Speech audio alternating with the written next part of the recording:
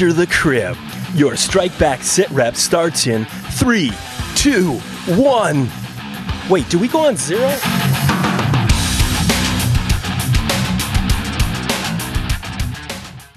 right, welcome back, guys. We are really excited to have a special episode of the Sit Rep this week. It's just me, Kelsey, and I am here with someone you may have heard from before in both of our Meeber chats after Strike Back seasons ended. You've also seen her on Twitter. She runs the Bamber fan page. So if you are a friend of the Sit Rep, you probably know exactly who Gemma Robinson is, and we are so excited because my friend Gemma has a book out, The Stars That Guide You Home, and we wanted to come on and chat with you. So thank you for coming, Gemma. Thank you for having me. It's weird being at this side of the desk. Now you're the one being interviewed. Well, yeah, I'm so excited. So, can you tell us a little bit about your journey? I guess where did the idea for the book come from? Well, yeah, let's just start there. Where did the idea for the book come from? Okay. I thought we were going on a different path there, but yeah, I was going to go talking back through my school days, my writing, and all that crap. No, we'll straight into the book. I was watching The Tudors a good few years ago, probably 4 years ago, maybe. And I'm obsessed with that part of history, particularly like Henry VIII and all that type of stuff. And I was particularly interested in the relationship that Henry in the series in the Tudors has with Sir Thomas More.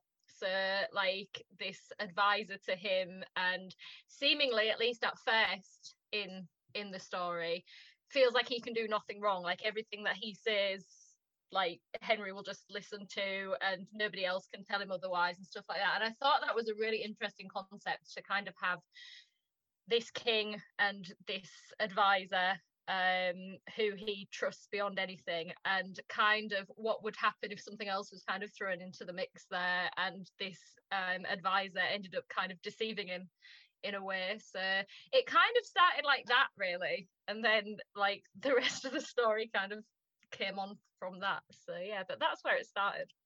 That's so interesting, because I think that most people picking this up would assume that the seed started with the romance, but it's actually totally different, and I love that. Okay, so yeah, let's take it back. How long have you been writing? Tell us about your school days. I've been writing since I've loved creative writing ever since I used to like create like stories like when I was at primary school, like for kids in the playground and stuff, like on like break times and stuff. I'd just like come up with these random stories. One was about traffic lights. I can't remember it now, but at the time I was really pleased with this story about traffic lights. I don't know. I think there was I'm not even going to go there because I can't even remember the story, but that is a very vivid memory of being like on break time and telling this story to like this other classmate about someone who lived in a traffic light. I think that was the story anyway. But I've enjoyed it since like that long ago. So and then it just kind of went on, and I kind of I took creative writing into college. So I actually did English language, and there was like a creative writing part of that within my college years. And I remember writing so many like different stories and stuff. And then never took it to university. I went to university for a while, but I was going to do teaching, and then that didn't work out. So then I went on a complete other journey. But the interesting thing is my brother has a creative writing degree, but I'd like to see him write a novel because he doesn't have the patience.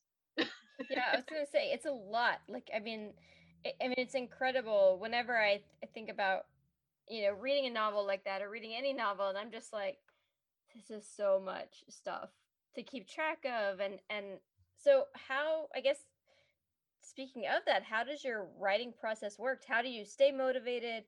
How do you do you have specific deadlines that you're trying to hit? Like, how do you just keep going and putting this world together? I've never been a deadline person. I like to have at least the beginning and the end in my head before I start writing. If I can see where a story's going, if a story's got an end, then I will get there. Like, there's this determination to, like, well, that's the end. I know where it's going to finish, so I'm going to get to it. So I like to, like, at least have, like, the beginning and the end. And friends who have read my writing will know that I send them just random parts in no particular order, that I'm like, oh, I've written this part, it's really good, read it. So I think a lot of them are excited to read this book as an actual book, like from start to finish, and not in any particular order. But definitely I like to have the beginning and the end planned out. But I don't write in an order. I've never written in an order. I feel that if I want to write a part, I will write a part, and then I will kind of fill it in. Yeah. So I write all the big important parts, and then I just fill it. But definitely getting the nod from this publishers was like the push I needed to do the filler bits, because that's what I'd been struggling with. The story was there, like literally it was there. There was just these bits that weren't connected, and like when they said we really like it, and I was like, okay, lockdown, let's get this done in lockdown. And I managed to get it. Surprising how quickly you can get it done when someone says they actually like it and want to take it on. So yeah, but I mean, it took 3 years. It's 3 years in the writing, and the one before that took 5 years. That one's not being published yet, but I'm hopeful that it can be in the future. But yeah, this is technically the second novel I've written. Oh, that's so cool. Well, so speaking of knowing the ending, one of the things that I both loved and hated you for was the ending. Um and I will just so no spoilers, but like, so I think that too often romance or historical romance get sort of like I don't know, people don't respect it for the novel that it is and the beautiful thing that it is, because it's not like literature or whatever. I don't know. I love it. I think it feeds something very human in people. That being said, as a romance novel reader, this was not the like perfectly beautifully unicorn happy ending that you're like kind of want, but at the same time you sort of love that it like there is this like beautifulness to it and a realness to it that is yeah, like it didn't feel like so no spoilers. The ending, it's gonna leave you going like, god damn it, and also like, yay, but god damn it. Yeah, and I never wanted it to be, I'm not going to say typical. I never like, this is going to sound awful. Someone who's just reviewed it said it's one of the cruelest things she's ever read, and I was quite proud of that, to be perfectly honest. I quite enjoyed it. I was like, yes, because I think that cruelness brings out empathy, which gets you to root for the characters, and then obviously what you're feeling at the end is relevant, really, I think. So I didn't want it to be this typical kind of love story.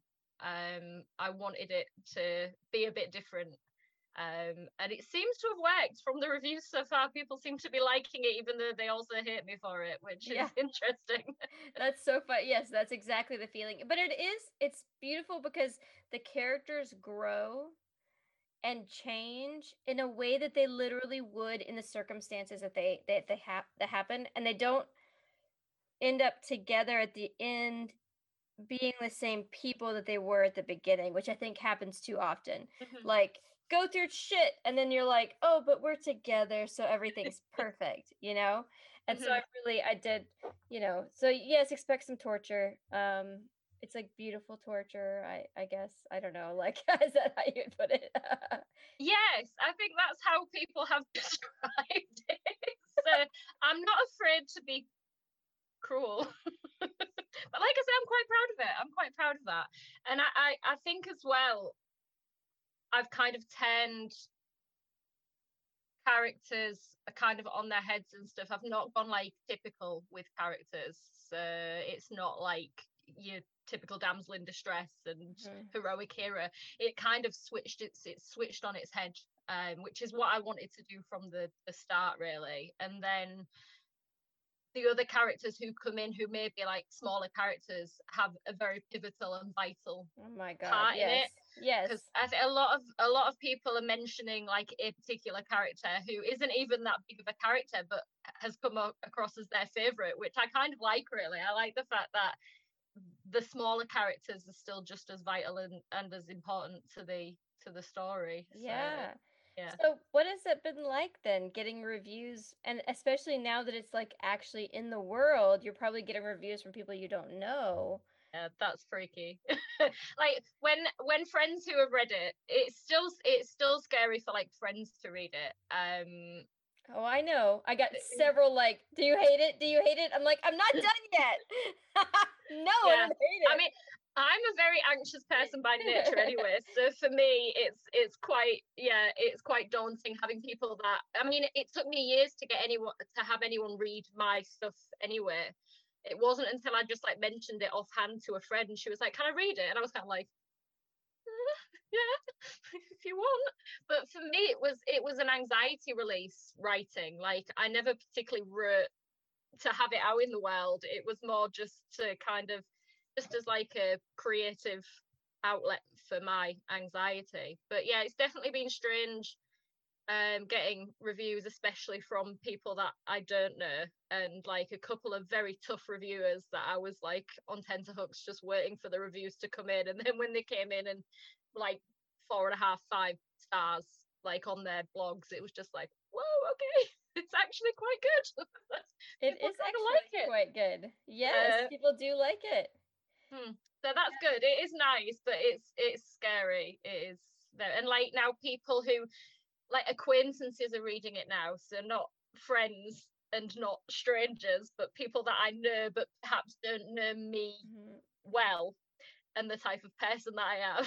And I'm reading this and I was probably thinking, well, okay. I think that's the scariest one. I think like the acquaintances are the scariest, because I could see that.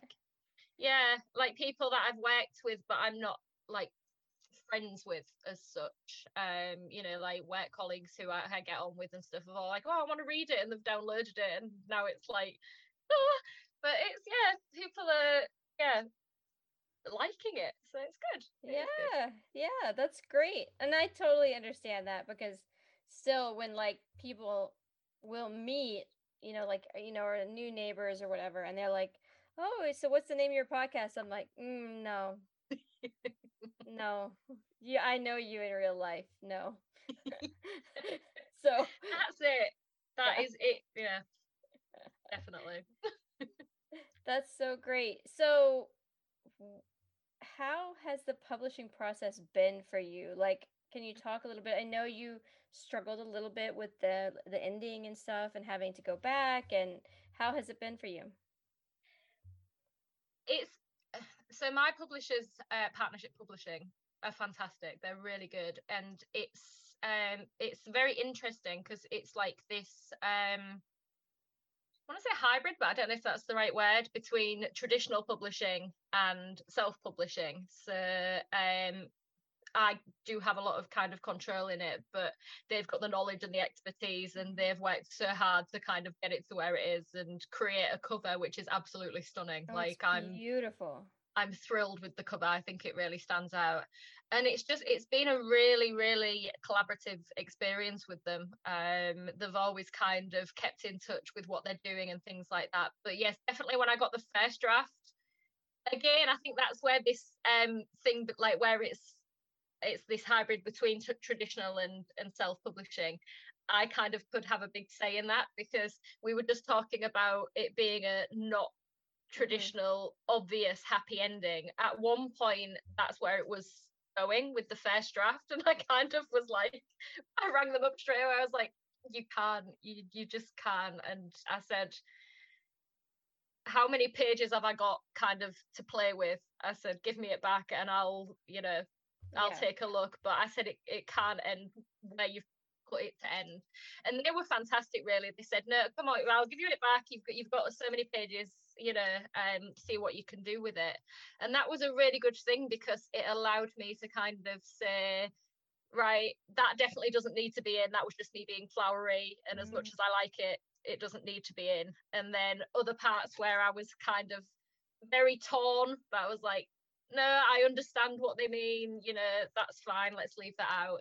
And then other parts where they'd cut it and I was like, no, that's not me being flowery, that is something that needs to be in for the story to make sense and really hit the reader, which is what I kind of wanted it to do. But honestly, they've been incredible, and when I sent them back my draft, they were really happy with it. And yeah, it's just kind of gone on from there, and now like the ebook is out in the world and the print version very soon, which is very exciting. It'll be very exciting to have my own book in my hands. I know. Yes, I am eagerly awaiting. That's in March, right? March or April, but I'm thinking it's going to be March. I've signed it off now. I've signed the proof releases off now, so I'm kind of just waiting for them to get back to me. But yeah, March or April, but it's leaning towards March, I think, maybe end of March. But okay. As soon as I know, I will let you know. Yes, and we will update you guys as well. But yes, you can go on Amazon or wherever. Is it just on Amazon or is it elsewhere as well? Just on Amazon at the minute. Okay. The print book, I'm hoping to be able to sell it through my own website, which again is another bizarre thing that's happening, but I'm sure I'll get my head around it.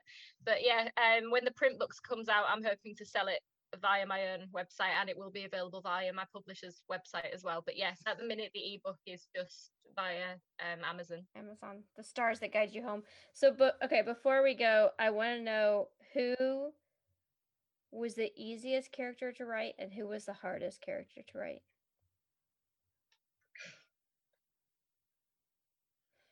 Did you have anybody, say an actor, in mind for one of the characters? Gosh, Kelsey, what a question. I have actors in mind for all of my characters because I see it play out like a film in my head.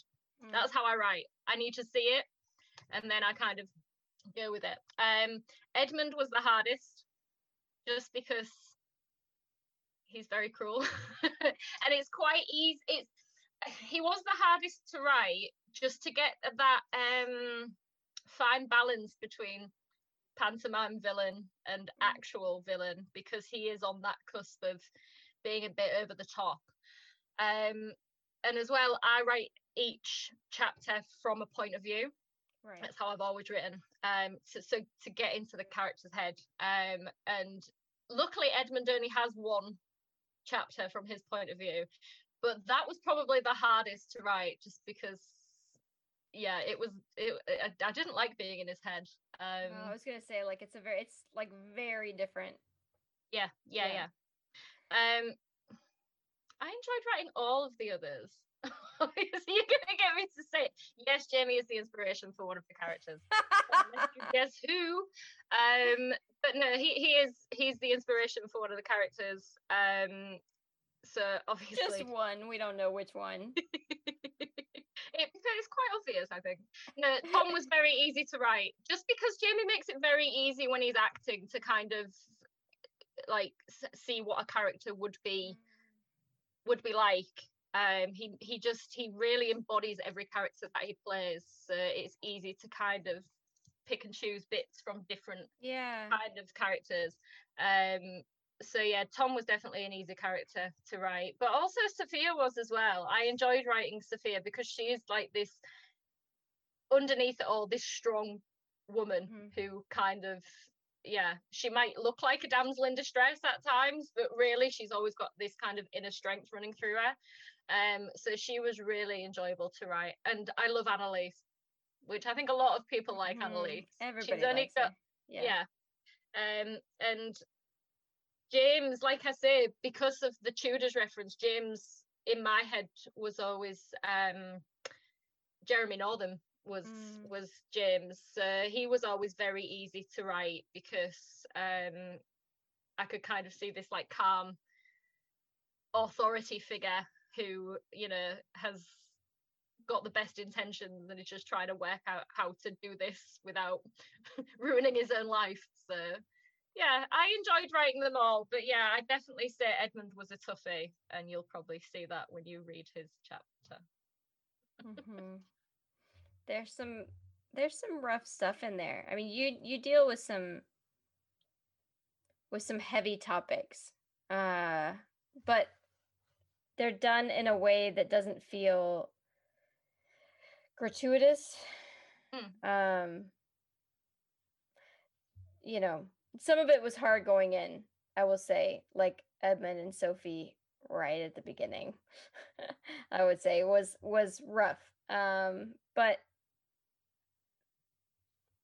yeah, it's one of those, like, you have to live through that for the joy to mean more, and especially for the joy that's like the quiet joy. Because like the bad was so bad that you can find joy in like the little places. Yeah. Does that make sense? Yeah, definitely. And I think as well that there are some very tough parts, but I think it is historically accurate for those parts. I did research. My internet history was interesting for a long while. It, like, researching medieval torture techniques and all this type of stuff, but I did research, you know. Yeah. I didn't just guess. Great. Yeah, that was fun. But I do think, you know, that there is some hard going stuff, but you've kind of got to base it on the fact that it is historical, and a lot of stuff back in those days was really quite graphic. So yeah, but I hope it's done in a tasteful way. And yeah, I think it is. I hope it is. Yeah. So what would you say is the biggest lesson you've learned that you will take forward onto your next book? When I approached this girl to ask if she wanted to review the book, she asked if there was any diversity tags in it, so like people of color, like disabilities, things, you know, like that. And actually there isn't, but I do again think that it's because it's a product of its kind of time and things like that. But it did make me think, going forward, it's really something that I kind of want to add into my books and learn a lot more about, which is it's an important thing. You've got to get it right, you know what I mean? Yeah. So it's definitely something that threw me when she said it, because I was kind of thinking, oh, actually no, there isn't really any diversity in it. Obviously, like, I've not got like typical characters. The characters aren't typical at all of what you'd expect of kind of characters, but there's no diversity. So for me, that's something that I want to take forward, and that was a really kind of important thing for someone to say to me, to kind of make me think, oh no, hang on, actually there isn't. So that's definitely something I want to do going forward with my writing, is have a more diverse cast of characters, and learn more, really, and be able to have you know, this more diverse cast, but in my future stories. Definitely that's the one thing I've learned from going into this process. Yeah.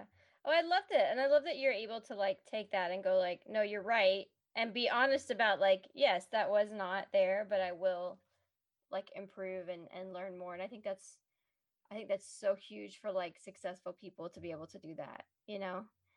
So that's fantastic. All right. So then last question. If you could reach into your audience's head, what would you hope would be the thought going through their mind as they finish the last line of your book? I would like them to think that it's a satisfying ending. That they've got to the end of it and it's satisfying, you know, that because I know that some people and some books, you can kind of read it and you kind of enjoy it, and then you get to the end, you kind of like, you know. So I think for me, I want like the twists, the surprises, and then the ending to be satisfying for the reader. I think that's what's most important to me, and that's what I would like to, for it to be satisfying. Thanks, and tune in next week for another Need to Know session at the Crib. Follow us on Twitter @StrikebackCrib. Out.